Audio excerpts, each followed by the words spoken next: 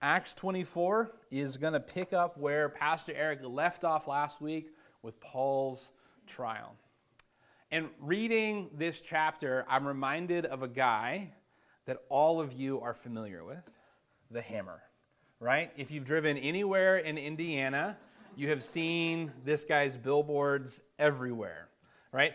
For the on-ramp from my house to get onto Interstate 69, the on-ramp onto the interstate, there are 2 of his billboards on the same on-ramp.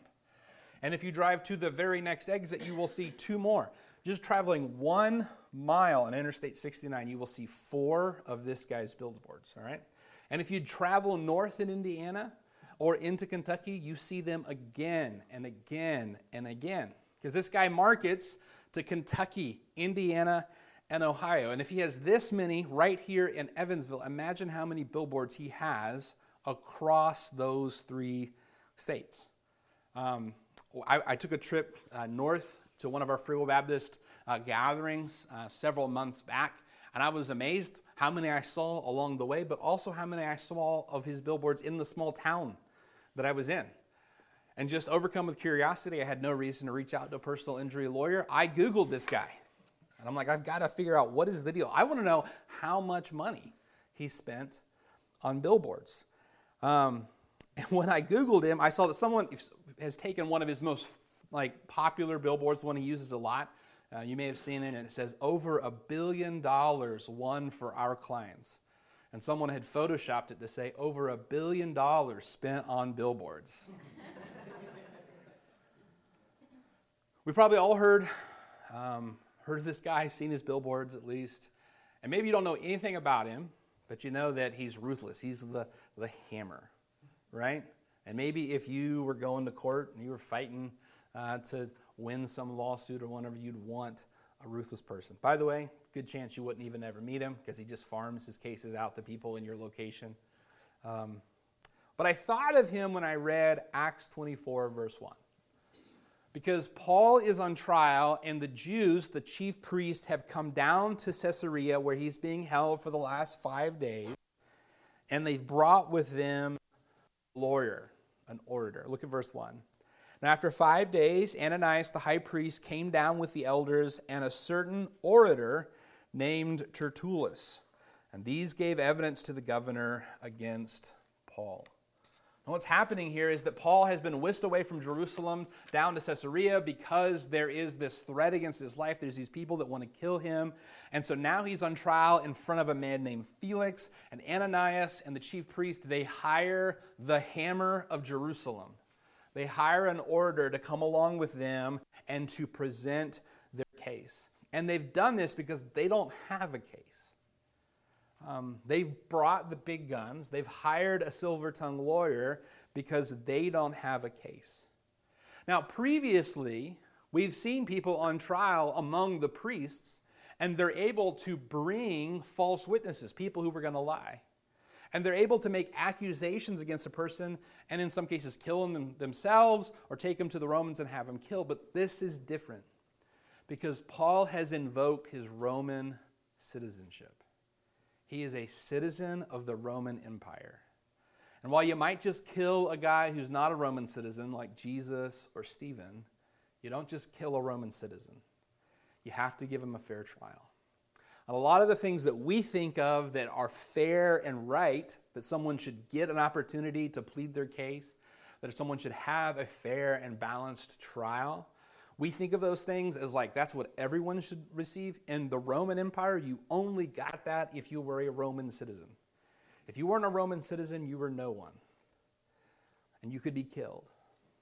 And Felix, this judge, is like all the other Roman political agents that we come across in scriptures. He doesn't really believe in anything.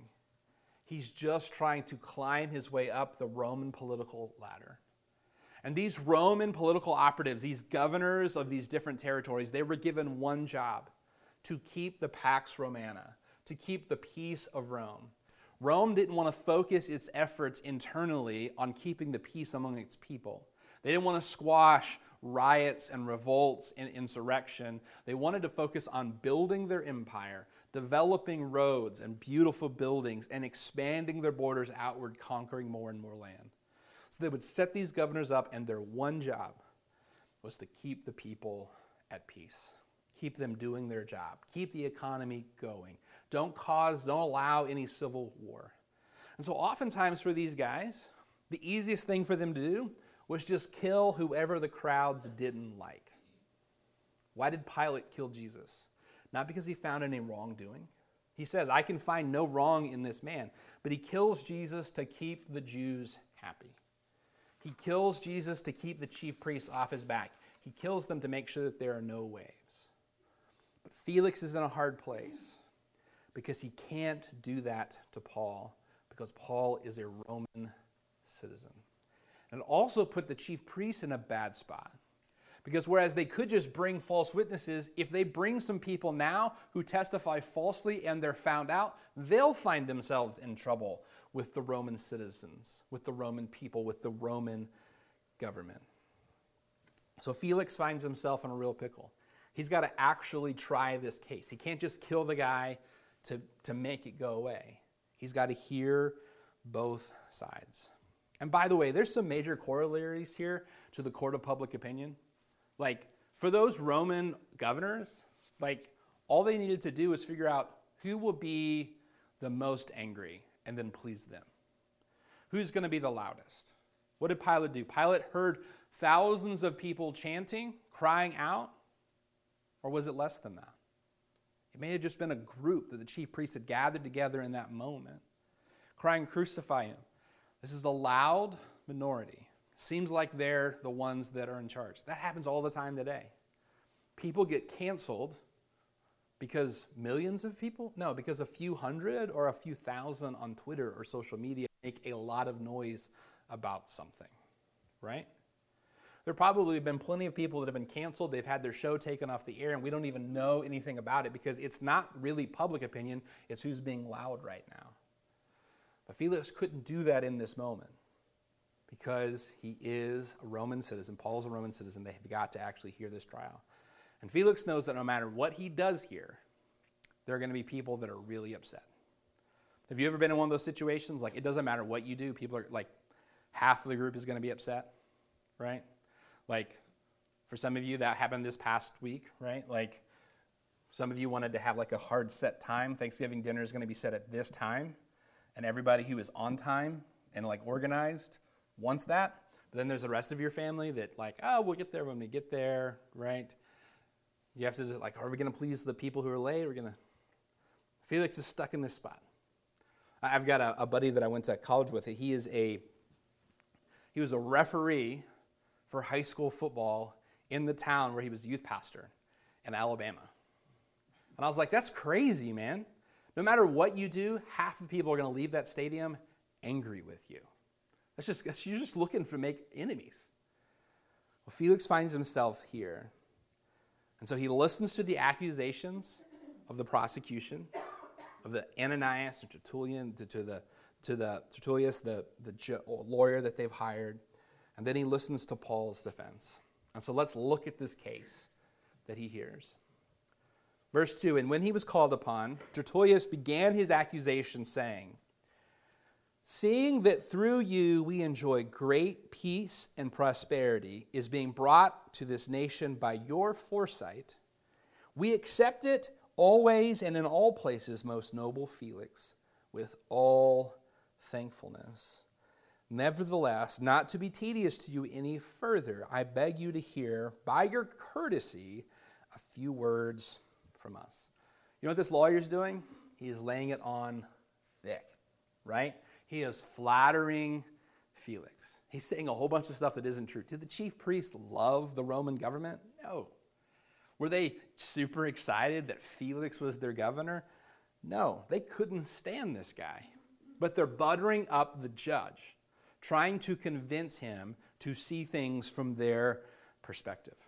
And so after he's gone on for 3 verses about how great Felix is, then he begins his case. Verse 5, for we have found this man a plague, a creator of dissension among Jews throughout the world, and a ringleader of the sect of the Nazarenes. He even tried to profane the temple and we seized him and wanted to judge him according to our law.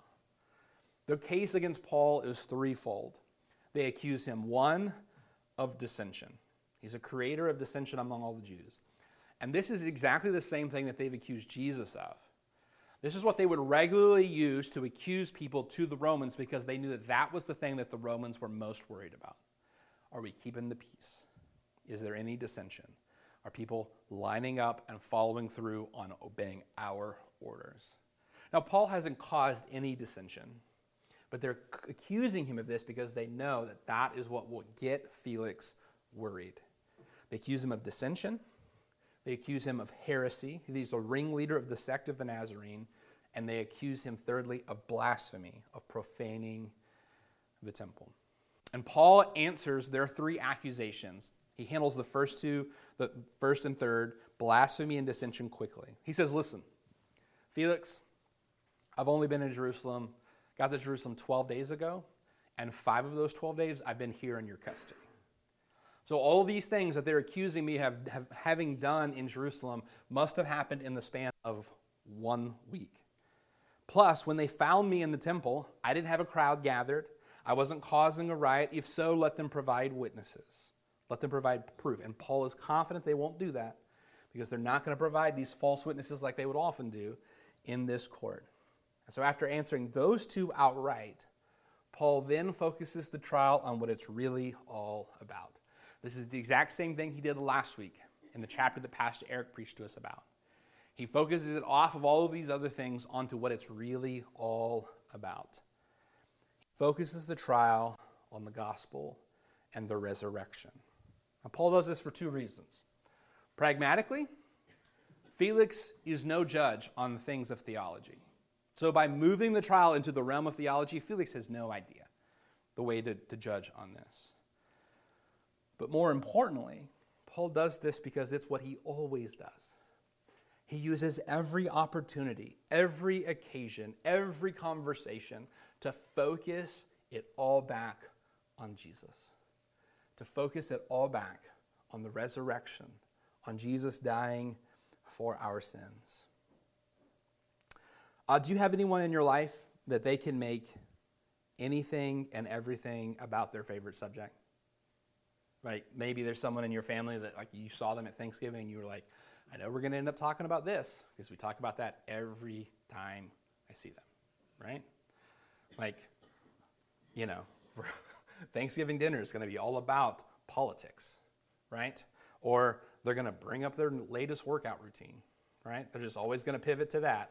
Like you could say, man, it's really cold out here. And they'll be like, it was really cold this morning when I went for my 9-mile run. It was really cold when I headed to the gym today. For Paul, the thing that he brought every conversation back to was the gospel. For Paul, it was Jesus. Everything was about Jesus. And I want you to see that. Look at verses 14 to 16 with me. But this I confess to you, that according to the way, and here we have that word, the way, again. It's how Paul refers to his belief system. It's how Paul refers to the following of Jesus. And why does he refer to it as the way? Well, Jesus said, I am the way, the truth, and the life. No man comes to the Father but by me. They believed that by following Jesus, it was the way to reunite with the Father. It was the way to heaven. So that's how they referred to their belief system. It would come to be called Christianity, and they would be referred to as Christians by people who were making fun of them. But what they used, the term they used, was the way. He says, to the way, which they call a sect.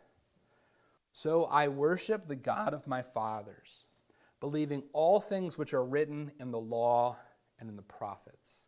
And I have hope in God, which they themselves also accept, that there will be a resurrection of the dead, both of the just and the unjust. This being so, I myself always strive to have a conscience without offense toward God and men. Paul explains, I believe what they claim to believe. I believe what their sacred writings say. I believe in the God they believe in. I just believe that Jesus is the fulfillment of all that they're talking about. And here's the distinction. Paul wants it to be clear to Felix, I'm not going off on some different tangent. I'm just following the belief system that they have to its conclusion in Jesus Christ. I haven't gone off on some other path. I've followed this path to its point, to Jesus himself. For Paul, everything filtered through the knowledge of Jesus. And notice what he says here, that the resurrection of the just and the unjust. Jesus resurrected, rose from the dead. As Pastor Eric talked to us about last week, that points to the resurrection that is coming one day. And that resurrection will be of the just and the unjust to stand before God. And Paul then says, so I strive to live my life without offense before God or men. He says, I live in light of that final judgment. Now think about that. Paul is standing on trial. His life is in danger yet again. But he's not worried about this trial. He's living his life focused on that final trial. He's not worried about how he appears to Felix, because what he's worried is how he appears to the Lord. He lives his life in light of eternity, the reality of eternity. For Paul, everything is filtered through the knowledge that he will stand before God one day. So he keeps his conscience clear. He lives in the fear of God, and that makes it much easier for him to disregard the fear of man. He's not worried what everyone else has to say, because he's focused on what God will say. That is his centering point. That is what he's focused on. And friend, let me tell you, that should be what drives us. Not what other people think, not what other people might say, but what will God say when we see him one day? As believers, we believe that Jesus Christ rose from the dead, and that points to the fact that we will one day rise again and we will stand before God. Everything in our lives should hinge upon that reality, should be founded upon that truth. It means that we see things that are happening right now in the present very differently. It means that we spend our money very differently, that we invest our time very differently, that we speak to our children very differently, because this world is living for today and what people around them think. But Christians, we are living for eternity and what God will say. And when we have that paradigm, it changes everything. Paul lived his life making sure that any opportunity that he had to share the gospel, he would do it. Because one day he would stand before God, and everyone else would too. And Paul wanted it to be said of him that there was no one who encountered him who didn't have a chance to respond to the gospel. If anyone who encountered Paul missed out on Jesus and stood before God one day unprepared, it would not be because Paul didn't do his part to share Jesus with them. It would be because they rejected Jesus. Paul constantly lived on mission because Paul was so very clear on his mission. Paul was clear on his mission. His mission wasn't to be liked, and it wasn't to be popular. And by the way, there are many today that they are on a mission to be liked and to be popular by being disliked and unpopular. Like right now, it is really easy to gain a following by being against another group of people, right? Like we could make our church about that. We could make our church about who we are against and things that we are not for. We could become infamous and unpopular so that we become famous and popular. And Paul isn't looking to make people angry. He's not looking to be disliked. He just doesn't care about that. What he cares about is what God says. Paul's mission was to proclaim Jesus Christ. And Faith Church, that's our mission. It's our mission. It's not to be liked or disliked, popular or unpopular. Our mission is to tell people about Jesus.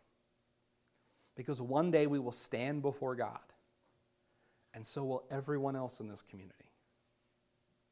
Everyone still asleep here in Chandler. Everyone waking up with a hangover. Everyone feeling shame for the things that they've done over the past week. Everyone waking up feeling self-righteous and headed to church, convinced that they're holier than everyone else. Everyone will stand before God one day. And we must make it our mission that they all have the opportunity to know Jesus. We must make it our mission that when we stand before God one day, we do so with a conscience that is free of offense. A conscience that knows that we have done everything we can to let everyone we can know about Jesus. Faith Church, we should make it hard to go to hell from Chandler. We should make it hard for people to face God one day without a warning. We should be living and ministering in such a way that everyone in this community only misses Jesus because they've rejected him, not because they never had an opportunity to welcome him. We can't make everyone follow Jesus, but we can give everyone an invitation to follow Jesus. Here's what I want you to really see in this chapter. I want you to see Felix's response. Paul gives his defense, and he talks about the gospel. He talks about why he lives the way that he does. Look at verse 22. But when Felix heard these things, having a more accurate knowledge of the way, there's that title again, that term, he adjourned the proceedings and said, when Lysias the commander comes down, I will make a decision on your case. He says, first of all, I'll make a decision about the case when the commander comes in so that I can get some more information from him. But here's the thing. There's no record of that commander ever coming in. There's no record of the commander giving any testimony. And Paul's case would stand adjourned for 2 years without any resolution from Felix. Felix wasn't waiting for Lysias to come in so that he could make a decision. He was stalling. Can you imagine?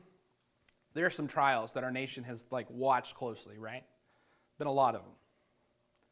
Can you imagine if we're watching, the prosecution has given their accusation, the defense has made their defense, the judge sends the jury to contemplate, and 2 years go by, and they come back and they say, we can't make up our mind. That's what happens here. 2 years go by, and Felix never renders a decision. Now look at what happens in verses 24 and 25. Because while the trial is still adjourned, Felix brings his wife to hear what Paul has to say. Verse 24, and after some days, when Felix came with his wife Drusilla, who was Jewish, someone who has a Jewish background, who knows some of these things that these people are talking about, he sent for Paul and heard him concerning the faith in Christ. Now, as he reasoned about righteousness, self-control, temperance, and the judgment to come, Felix was afraid and answered. He listens to Paul reason and preach about the gospel. He's given a full explanation about the way, about Jesus Christ. Here is Paul the apostle who has seen Jesus in the flesh, who's written much of the New Testament, who's planted all of these churches. If anyone could explain the way of Jesus Christ clearly and in a compelling manner, it's Paul. And when Felix hears this, he trembles and answers, "Go away for now. When I have a convenient time, I will call for you." And friends, I want you to see that this is absolutely tragic.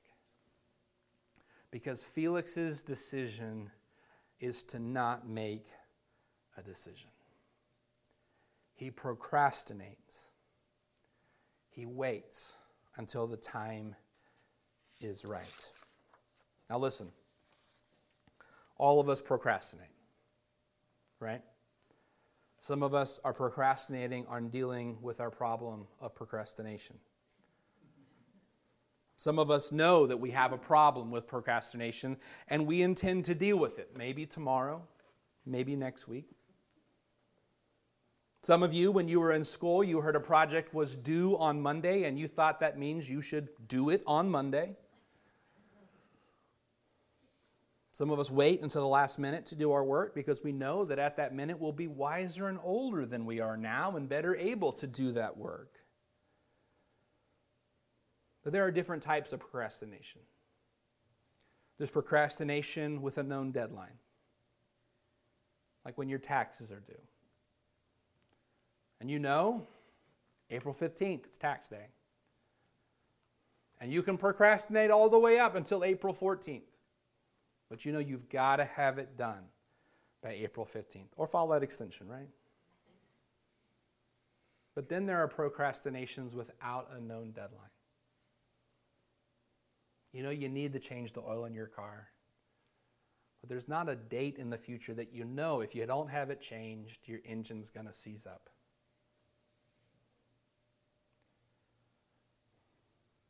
Our decision on whether or not to follow Christ is procrastinating on something we don't know when the deadline is.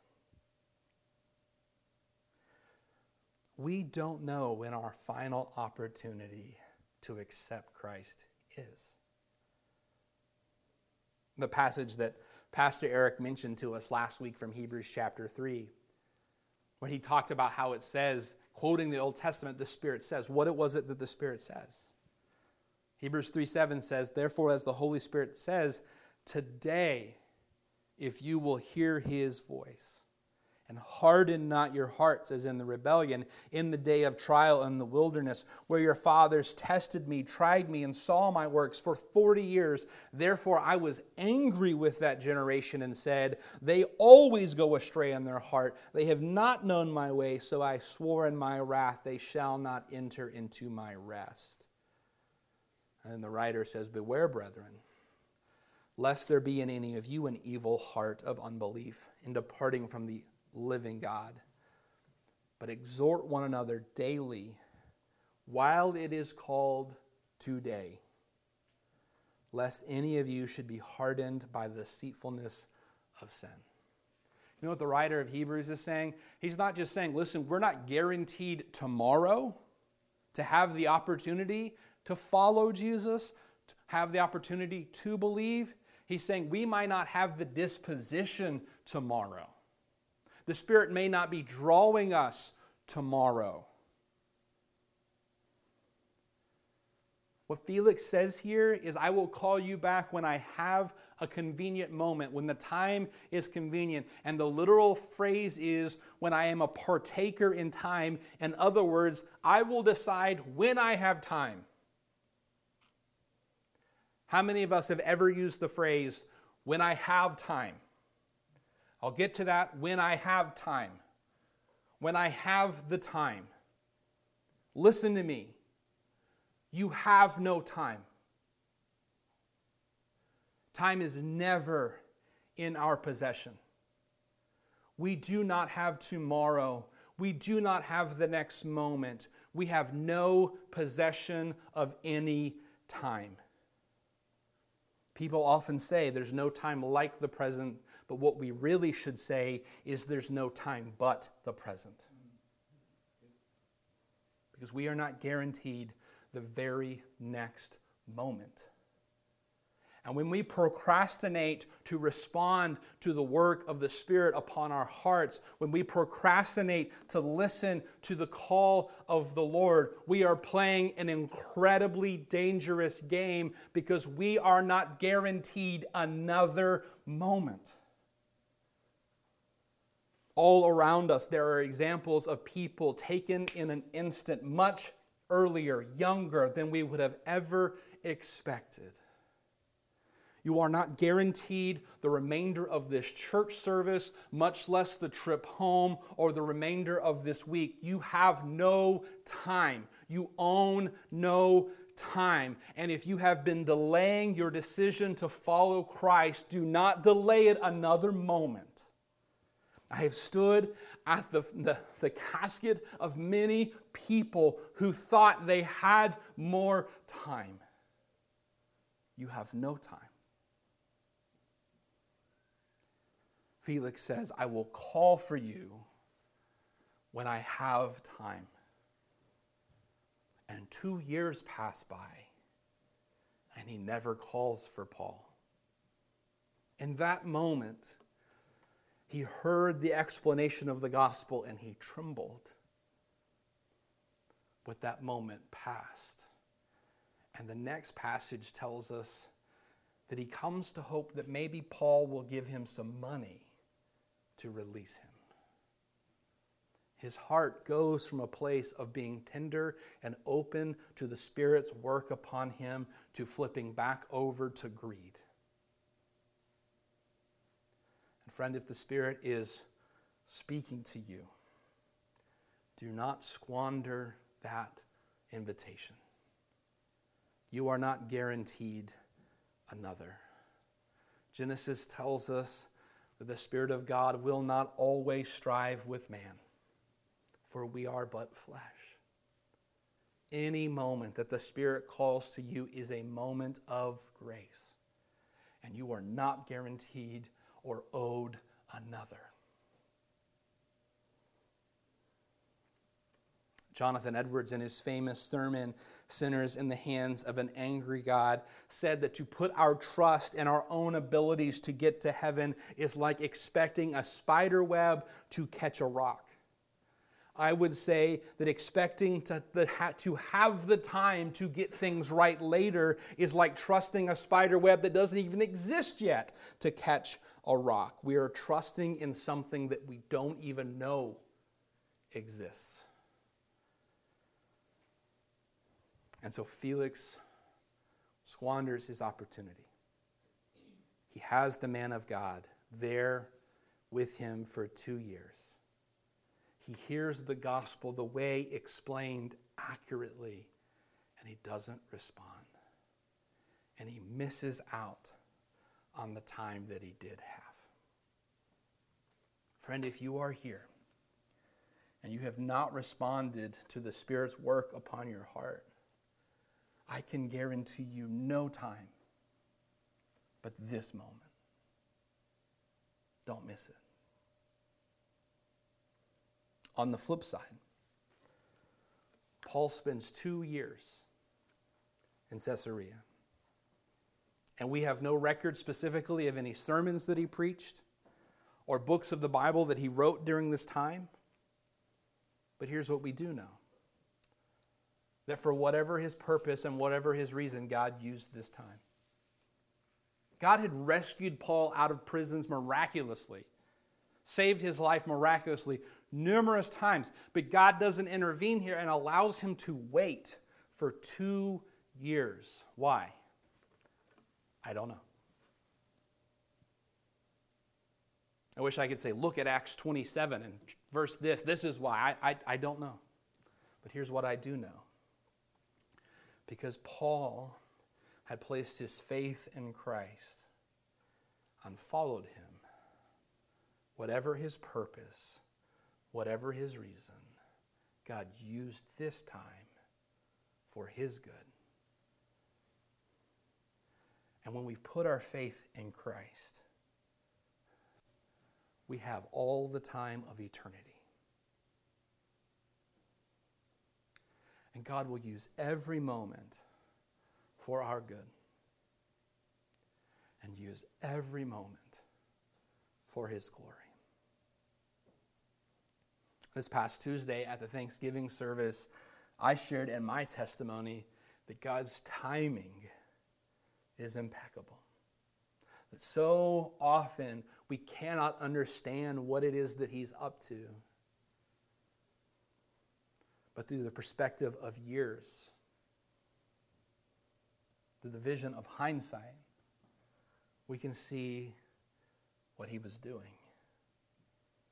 And if you've put your faith and trust in God's providence, you can know that whatever this season or the next holds, God does have a purpose in it. Because while we have no time, it is all in God's hands. Let's bow our heads for a word of prayer.